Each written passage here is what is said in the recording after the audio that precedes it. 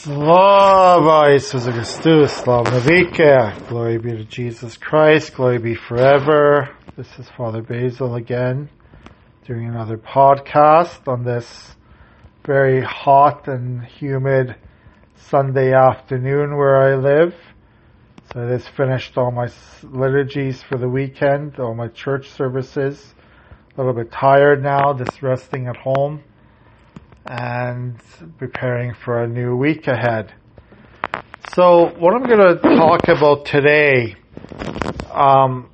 from this book that I've read before called Beneath the Mantle of Your Mercy, a very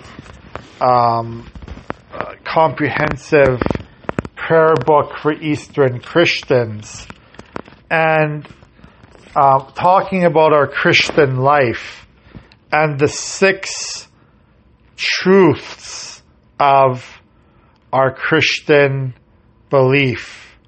So I'm going to talk about these 6 truths. Number 1, there is one God who created all things and governs all things. There is one God who created all things and governs all things. So, if we are a Christian, we should have knowledge that God is our creator. We weren't created from anything else except God. Right? And how that, you might want to, people believe in evolution, and that we are derived from monkeys, from apes.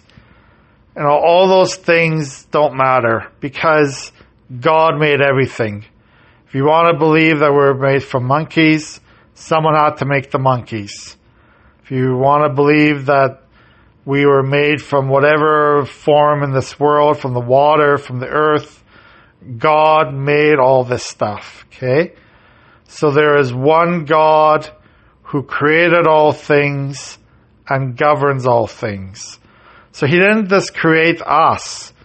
God created the entire universe. Everything that exists was created from God.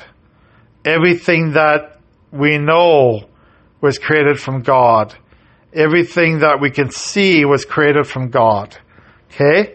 So He is the creator.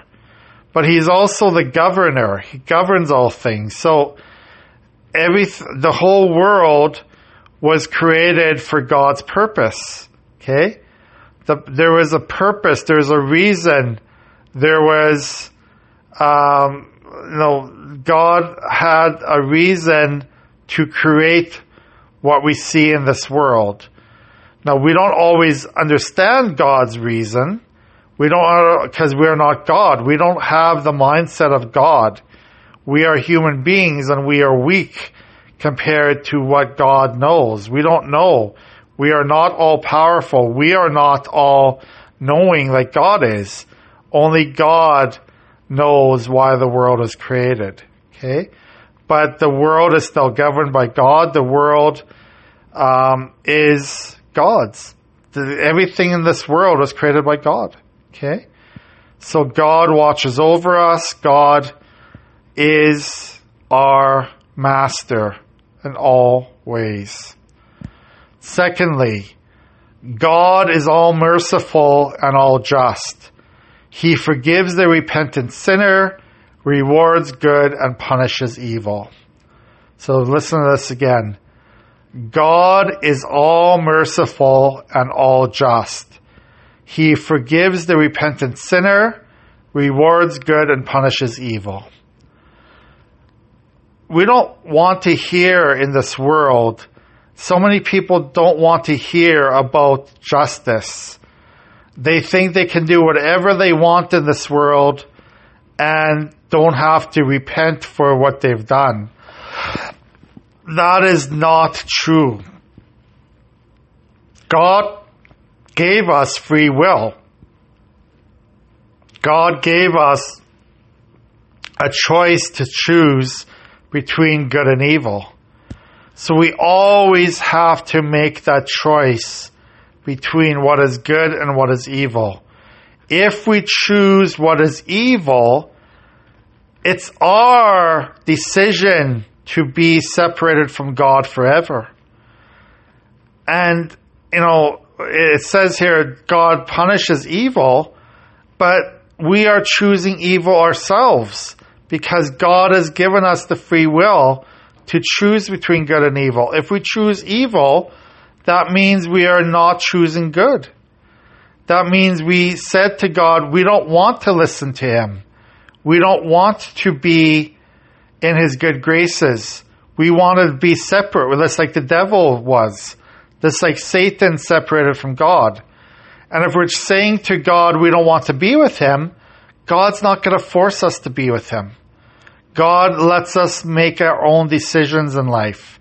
So if we make evil decisions, if we do bad all the time, we are choosing to live away from God for eternity. Okay? So God's mercy is the same as His justice. So God wants us to be forgiven. He wants us to ask for forgiveness. But if we don't ask for forgiveness, He's not going to force it out of us. He wants us to choose it freely. So there's a difference between forced forgiveness and freely chosen forgiveness. God's not going to threaten us to ask for forgiveness. He doesn't do that. That's not the kind of God He is. God is just and merciful, but He will also give us that freedom to make our own choices in life. So if we make the choice of good, then we will be rewarded for good. If we make the choice of evil, we are separating ourselves from God forever. Okay? So that's why we need to ask for repentance. True repentance. Sincere repentance every day of our life to try to turn our life around. Number 3. There are 3 divine persons, God the Father, God the Son, God the Holy Spirit, the most holy Trinity. So, as Christians, we should have learned about the Trinity from, when we were children, when we were infants yet. We should always pray in the name of the Trinity, Father, Son, Holy Spirit. We know that God the Father, God the Heavenly Father, is the one that Jesus told us to worship all the time, right? So we are worshiping God the Father. Our thoughts are through Him, and through God the Father, the Trinity, Jesus Christ came into the world, and we'll be talking about that right away. Jesus Christ always existed. Jesus Christ always was part of the Trinity, but He listened to God the Father.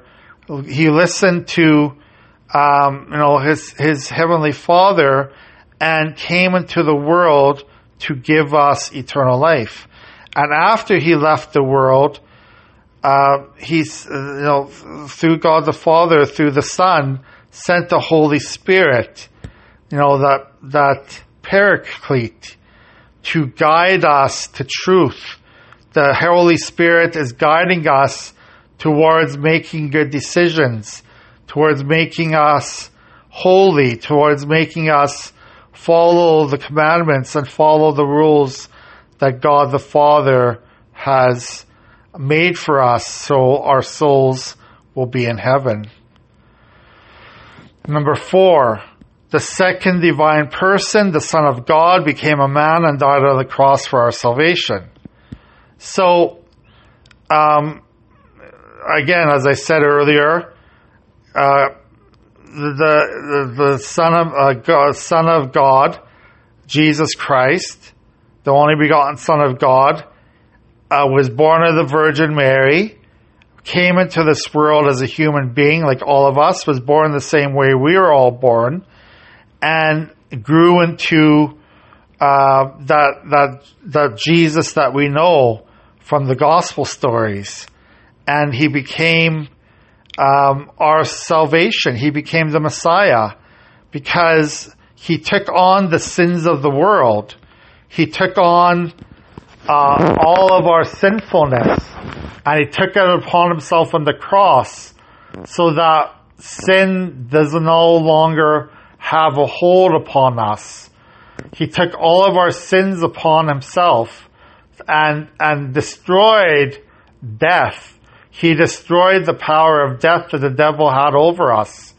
Because every time we sin, every time we go against God's graces, we are separating ourselves further and further away from God, and we are really letting death come between us and God.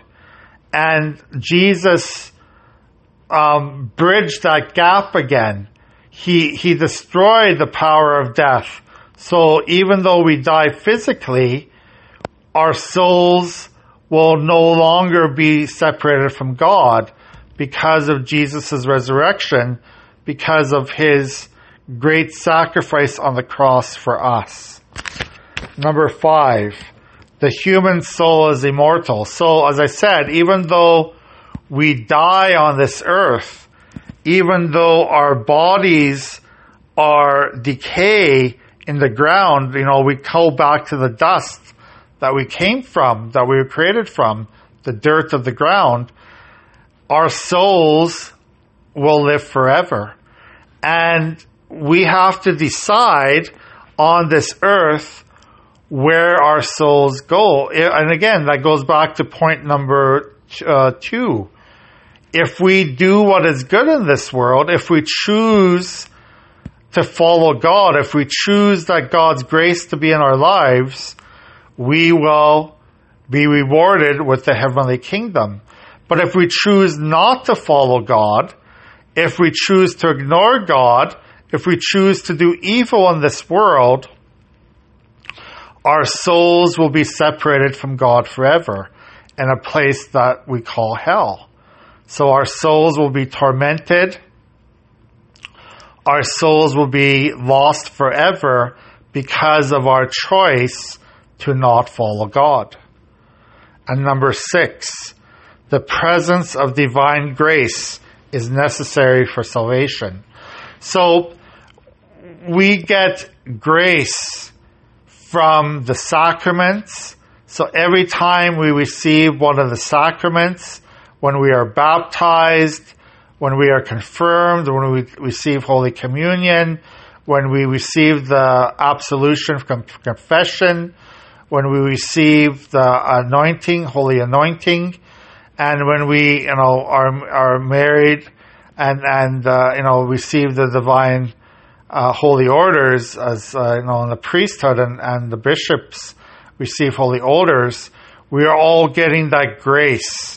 We are all getting that divine grace to be people of holiness, right?